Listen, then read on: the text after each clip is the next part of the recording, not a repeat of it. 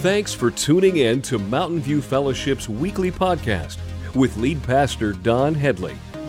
At MVF, our mandate is pointing people to Jesus by fostering relationships. We know Jesus cared for people and placed a lot of emphasis on relationships, so we do too. We believe that we're created for relationship with God and that He gave each one of us a desire to belong. If you'd like more information about MVF, connect with us at mvfcolorado.com. Now, stay tuned for this week's message. Welcome to the second week in a series entitled Forgiveness. We're talking about this idea of forgiveness, and I want to show you at the bottom of our slide here. We're going to keep this up through this entire series. We've re-implemented our Ask Anything program, and so if you have questions anytime during the message or during this series, you can text it to that phone number. And we have 5 pastors now. We'll be talking about that here in a bit, but we're going to be responding to any questions that you might have. We kicked this series off last week, and we know as we're talking about forgiveness, we might be hitting a nerve with some of you, maybe pushing in on a wound or ripping off a scab, whatever it might be for you. But we know that this is difficult. It's a difficult subject, and especially if you have some things working in your life right now. And we know that every person is individual, a different, unique person that they are in relationship with another unique person. And so as we talk about forgiveness, we're talking about it in general terms. And so if you're thinking through it as it relates to you and your situation, maybe there's some influencers there we're not aware of, and you want some more advice, some counsel, some scripture as it relates to that, please text us, send it over to us on this phone number. We would be happy to respond and have a conversation as it relates to forgiveness and what's going on in your life. So just keep that in mind as we go through this series. I want to know, is anyone in here addicted to that game called Wordscapes? Anyone? Has anyone found that yet? Okay, a few. If you don't know what it is, it's this game you can download on your phone or an app. It's an app, on your phone or a device, and it's a word game, and they usually will give you like a 6-letter word. And so you have the main word, it's 6 letters, and then you have to figure out all the other words that it can spell, 3 letters, 4 letters, 5 letters, whatever it is. You got to figure out all the other letters. And this last week, I was having a good time playing the game, and I got my 6-letter word, and the 6-letter word was sermon. And I was like, I'm a preacher. I'm going to rock this one, man. This is mine, right? And I got all excited, and I started going through it, and I'm getting all the, 3-letter and the 4-letter, and I'm doing the 5-letter words, and there was one I was having trouble figuring out, and I finally figured it out, and the word that they spelled out of the word sermon was snore. And I was like, that ain't right. That just ain't right. And so here's my goal today, okay, is even though, you can spell it, okay, I don't want those 2 words to connect today, okay? So I'm going to try to keep that from happening. I want to thank you guys, in all seriousness, for letting us get away for a week. My wife and I were able to take a vacation, get out for a little bit. We haven't done that in a long time. We actually went clear to the north coast in Oregon, went across to Washington just for a bit, came down, went all the way down the coast in Oregon, and then into California. And I did not want to go to California. I was happy in Oregon, and my wife was like, it's on my bucket list. I want to go see the redwoods. And I'm like, all right, fine, since you're the wife and you're the boss. And so we drove, because I was like $5 a gallon. I don't want to go through there, right? But she was like, no, I really want to see it. It's something I've always wanted to do. And she had never seen the redwoods before, and I had never seen them before. It wasn't even on my bucket list until I saw the first one. And then I'm like, oh man, I'm so glad that we made this trip because they were so massive. I've never seen something so big in my life, and there's just rows of them, groves of them. And they're 30, 40, 50 feet around and like over 300 feet tall. And these pictures and video, they don't even do it justice. I mean, it's just breathtaking. You stand in awe at the base of these things. And so we went to a couple of different national forests, and we're walking through there looking at all the redwoods. And this is a picture, that little blue thing, that twig, that's me. But they're so big. And I was just blown away. And so here's my thinking, right? They're so big, so tall, so massive, and they've lasted for so long. Some of these have been standing for 2,000 years, right? And so I'm like, deep root system. They've got to have some super deep roots. And we started doing the research. You know what we found out? Their roots don't go deep at all. And I'm like, that's impossible. How in the world can those things stand so tall, so be so big, and last for so long with shallow roots? And what we found out is that they have a wide root system. Like they go out sometimes 100 feet, their roots will go out. But here's the key. You ready for this? This is why you find them in groves. It's because when redwoods grow, their roots go out and they wound around the roots of the trees around them. So other redwoods will tie their roots together and they will hold on to each other. And I thought, okay, that's interesting, until like the second national forest we're walking through, we come around this turn and we actually found some that were exposed. They were up out of the ground, and this is what it looked like. And it made all the sense in the world. I'm like 100 feet of that. No wonder those things are so strong, because a storm can move off the coast and hit them, and they're all locked together, and all of their roots are intertwined, and when the wind begins to blow, they can all hold the weight together. And you know what hit me? God's church is supposed to be the same way. This is the way He's designed it for us. We're in community with one another. We're brothers and sisters in Christ. We're a family. And if you want to think about it this way, the roots are relationships. And we have relationships that extend and go out, and relationships with a lot of different people within the body of Christ. And we're supposed to be intertwining our lives here, fostering relationships with one another. And that's what makes us strong, not just as individuals, but a community of disciples of Jesus Christ. And so I want to show you today that one of the important aspects to a relationship is forgiveness. If you want roots that go out a long ways, that intertwine with a lot of other people and make you strong and make the people around you strong, you have to learn the art of forgiveness. Now, this whole series has come out of us as pastors getting together, talking about the church, talking about all of you, because as pastors, we're shepherds and we're taking care of you and meeting with you and all the problems that keep coming up. And you know what we found out? That we've lost the art of forgiveness. We don't know how to do that anymore. And here's the problem. We're messed up. Nothing, no amen, no nothing. Okay, we're jacked up. Like, none of us are perfect. And here's the thing. What that means is we are going to offend each other. We're going to sin against one another. We're going to hurt one another. Maybe it's words or something that we do. And not because we want to, not because we mean to sometimes. It's just because we're broken people. And here's what's interesting. In our culture today, the MO has been, when conflict enters into the picture, we just leave. We just walk away. We've lost the art of forgiveness. When in reality, and Pastor Mike taught last week, he said it this way. He says, look, when a community forgives well, they look a lot like the kingdom of heaven. And he taught us last week from Matthew chapter 18, he says, look, when things go wrong, when somebody sins against you, you're supposed to go to them and through a relationship fix those things. But instead, here's what we've learned to do. We just walk away.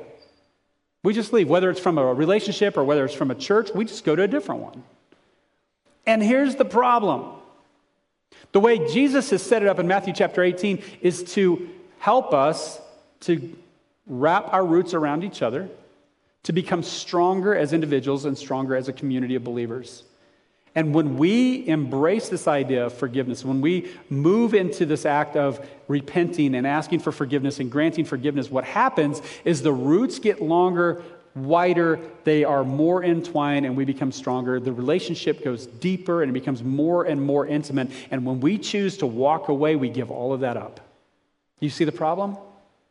See, God has something rich for us. He has something deep for us, and I don't want us walking away from it. I want us to embrace this idea of forgiveness, the art of forgiveness. And so today, I want to be talking to you about this idea of asking for forgiveness. Because as we discovered, we're messed up, we're broken people. And so it's not a matter of will there be conflict, it's a matter of will we resolve the conflict? Will we pursue making the relationship right when it's been broken because of something we've said or done or because of sin? I don't want unforgiveness to stay within the body of Christ. Why? Because it keeps us from relationship.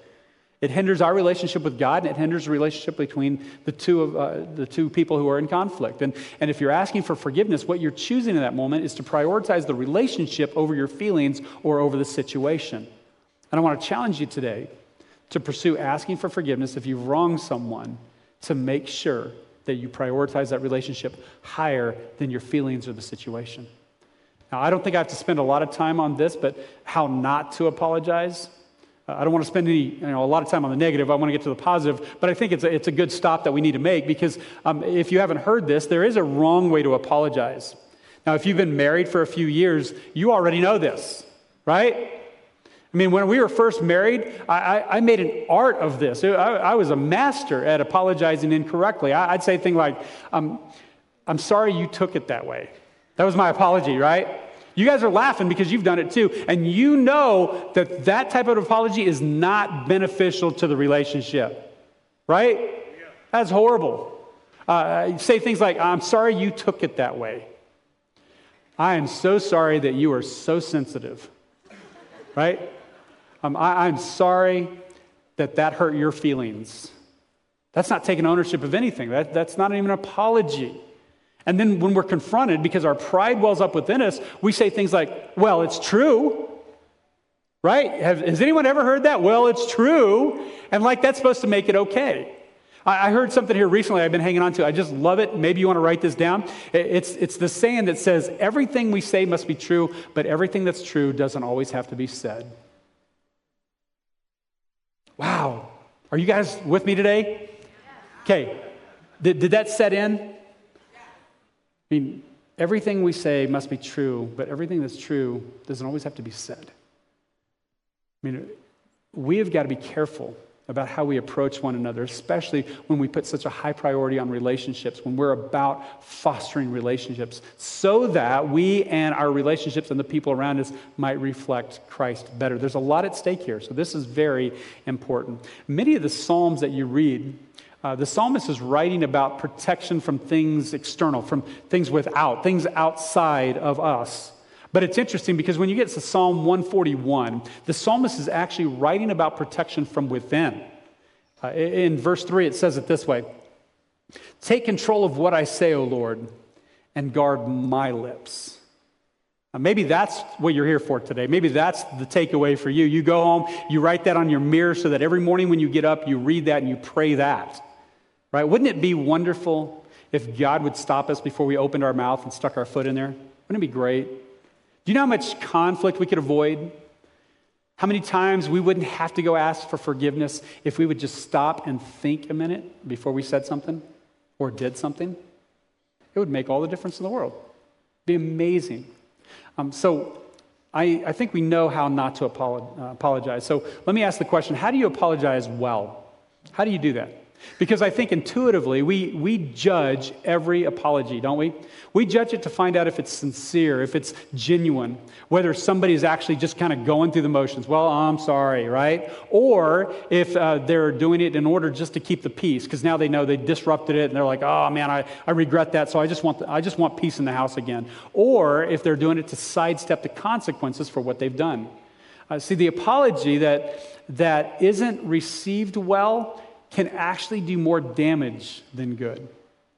We've got to learn how to apologize well. One of the greatest tools that we've found is a book by Dr. Gary Chapman. And it's this book called The 5 Languages of Apology. It's a lot like the book he wrote earlier called The 5 Love Languages. And if you've been around here for a while, you know that we've taught on that a few times, especially during marriage series and things. And the idea goes like this. We all speak love in a certain language. And if the people around you that you hold dear to you, if they're speaking a different language, you're trying to say love in a different, like French, and they speak English, they're not going to understand what you're saying. You have to learn how to speak it in their language. And we all give love and receive love in a certain way. Well, the same thing applies to apologies. When we are harmed or hurt or betrayed or whatever, we're sinned against, when you're going to apologize to somebody, you've got to be able to apologize in a way that they understand it and they'll receive it. Because an apology that's received as genuine is more likely to lead to forgiveness and to right the relationship. And therefore, it's important for us to know how to do this. Because we want right relationships. We want relationships that reflect Christ. And so I'm going to run through these as fast as I can. And then I'm going to go to a section. We're just going to talk about why it's hard to ask for forgiveness. But as I'm going through this, I just want to let you know we've stuck something on the MVF Colorado app. If this piques your interest and you're interested in it, you can actually go to the MVF Colorado app, look at the homepage. There's a little button on there that says Apology Languages. If you click on that, it'll take you to a little assessment. You can take the assessment, and it will actually give you your score and show you what your apology language is. And especially for some of you that maybe it's your parents or your kids or spouse or whatever it is, on the way home, you can take that thing, and then you can talk about it on the way home. But it will open your eyes to how you speak the language of apology. And so let's jump into this. First one that we see is this language of expressing regret. And the easiest way to do it is just say, look, I apologize, or I'm sorry. Expressing regret takes ownership of the wrong. And the expressing regret, I think, is understood as sincere, as a desire to rebuild or repair the relationship. Like, I'm sorry, I want us to be right again. When you're talking the expressing regret language, many times it speaks more clearly when it's not just verbal, but you add some physical indicators with it as well, maybe eye contact or maybe just a soft touch on the arm. Look, I'm really sorry. That communicates to that person who speaks that language that you are being genuine. The second language is accept responsibility. And you can do this by just saying, look, I was wrong. That's my bad. I completely screwed that up. And if the apology neglects accepting responsibility, especially from the person who has offended, the people who were offended are going to feel like that apology isn't meaningful and it's not sincere. If you don't take ownership for it, if you don't say, look, it was my fault, I messed it up. If you just say, I'm sorry, they're like, okay, but that didn't accomplish anything. They're speaking the language of accepting responsibility. Many of us, we need to learn to get over our own egos and our own fear of failure, because for many of us, we don't like to admit that we're wrong. And in order to speak this language, you have to accept it. You have to say, look, I was wrong, and tell them that so that they'll receive your apology. For a loved one who speaks this language, an apology that doesn't admit fault isn't even worth hearing to them. Like, you might as well just be speaking some other language, because they're not going to think it's meaningful, and they're not going to think it's sincere. And though this is hard to do sometimes, to receive the ownership of what you've done wrong, it's the best thing you can do for people that speak this language. Another one is to request forgiveness. You can do that just by simply saying it. Just, would you please forgive me? I messed up. Would you please forgive me? And in some relationships, they may want to hear their spouse verbally express and recognize that they are in need of forgiveness. Like, I've wronged you, and I want you to tell me that it's okay with you. Requesting forgiveness assures your spouse that they want the relationship fully restored. Like, I know that I wronged you, so would you please forgive me in this? It also proves to them that you're sincere in whatever that you've done, that you sincerely are sorry for it. Requesting forgiveness also shows that you're willing to put the future of that relationship as a priority in your life. Like, this, I know we're not right now, but would you please forgive me, because I want to continue in this relationship. I want us to continue to intertwine our relationship, to our lives to be intertwined. And that makes a big difference to people that speak this language. The third one is make restitution. This could be expressed by just saying, how can I make it up to you? What do I need to do to make it right? And for somebody who has this as their primary apology language, making restitution is so critical. Because no matter how many times you say, I'm sorry, or how many times you say, I was wrong, it doesn't mean anything to them until you say, look, I want to make this right. What is it that I can do to make it up to you? You've got to show us, you've got to make a strong effort to want to make amends in that relationship.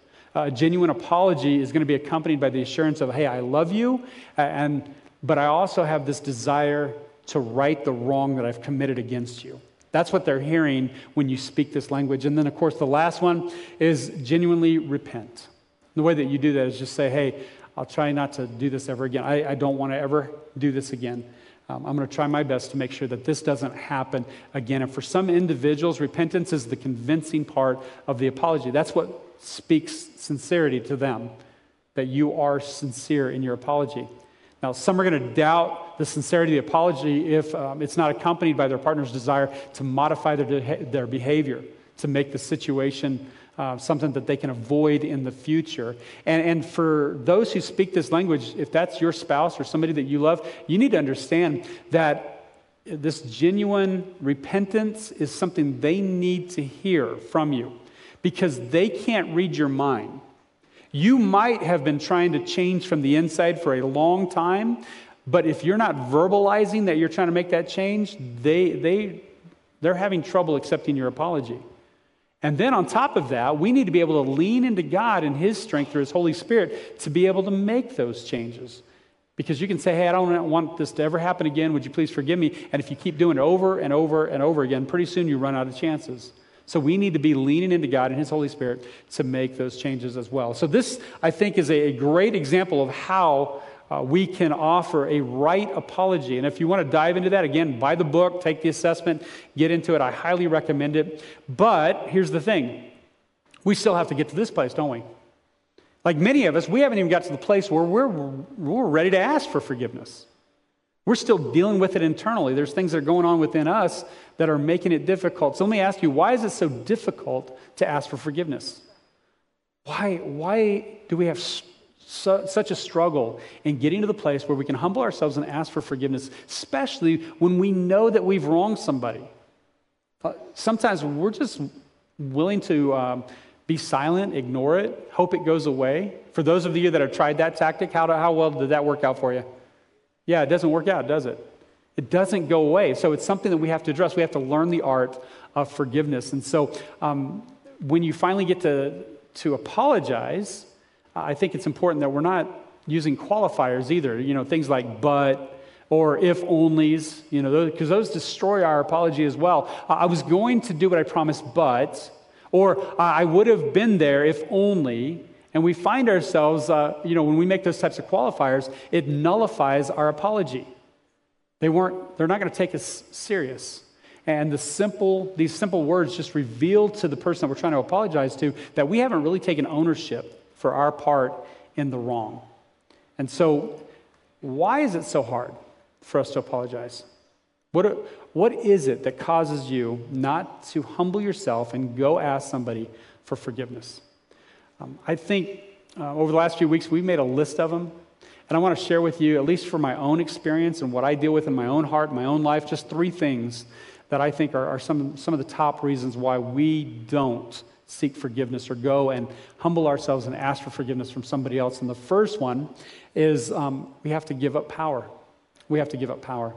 See, part of the reason is because when you have to humble yourself and go and ask for forgiveness, man, is that humbling, right? Like you have to give up power to do that. When you are truly asking for forgiveness, you're throwing yourself on the mercy of somebody else and you're saying to them that you're in need of something that they can only grant. And you have no control over whether they're actually going to grant forgiveness or not. This willingness to admit I was wrong, or you know what, I'm apologizing, I'm asking for your forgiveness, and even if you don't extend it, I'm going to be okay. That place puts you in a place that is very, very vulnerable. It's what Brene Brown calls the power of vulnerability. She says vulnerability isn't about weakness, it's about showing up and being seen. That's it. And when we ask for forgiveness, when you go to somebody and you ask for forgiveness, I want you to get this mental picture. What you are doing in that moment is you are leaning into the relationship. Now, anybody that's been in the military or law enforcement or whatever, they will tell you this is not the posture you should ever be in. Why? Because you're vulnerable.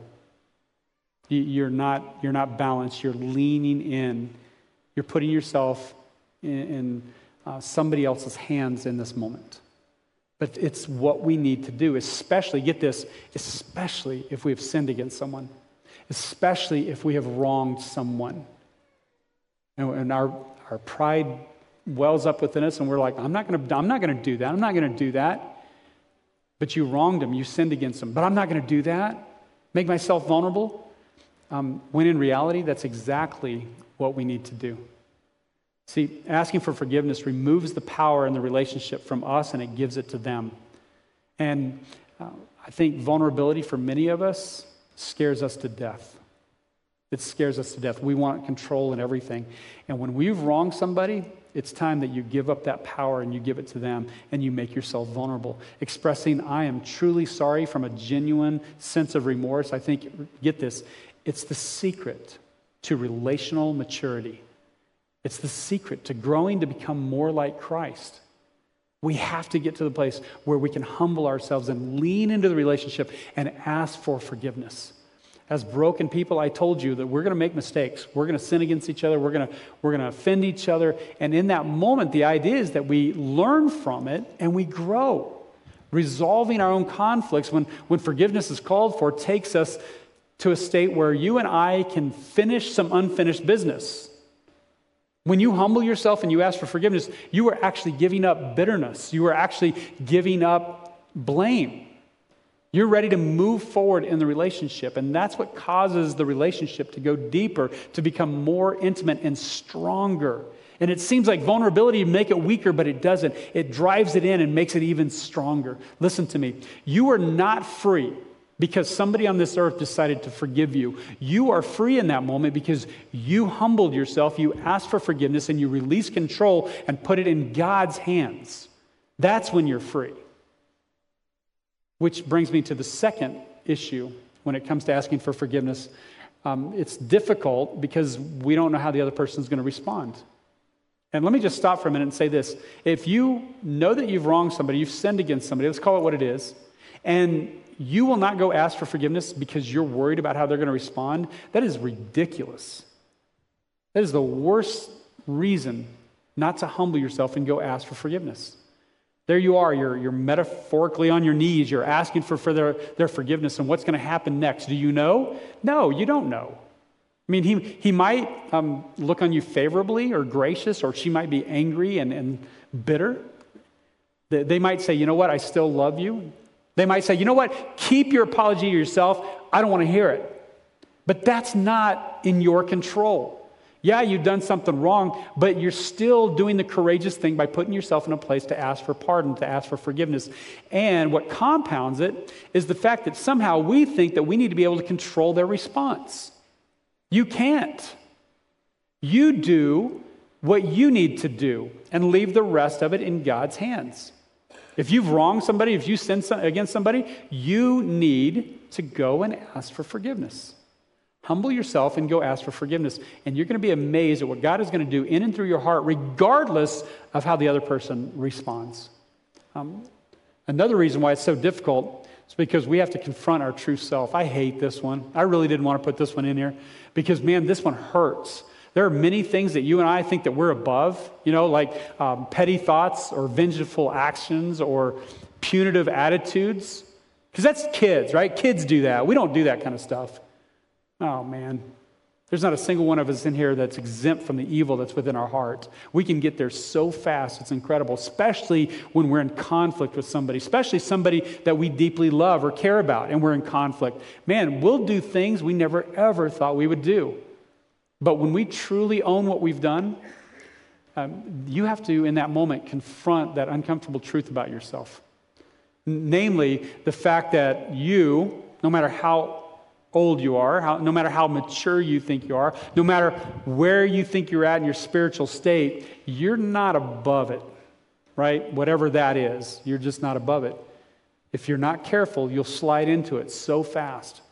Part of our true self that we don't like is our selfishness, our pride. See, in our hearts, we have this tendency to view our own actions as, well, it's really not that bad. And then we view the wrongs that other people make as major sin issues. Like they should do something about that, but we're not even talking about my issues. I know none of you can relate to that, so I'll just keep moving. It's incredible how we can minimize our own selfishness, but yet we maximize the wrongs of other people. And we can ease our own conscience because we start telling ourselves, look, I had good intentions. However it turned out, oh, well, I meant well, right? And we just overlook it. The scripture actually has a name for this phenomenon. You know what it's called? It's called pride. And the Bible actually has a lot of warnings about it. Actually, in Proverbs chapter 16, it says it this way: pride goes before destruction and haughtiness before a fall. See, the most insidious thing about pride is that it blinds us to the evil that's within our own hearts. We can't even see our own wrongs when pride wells up.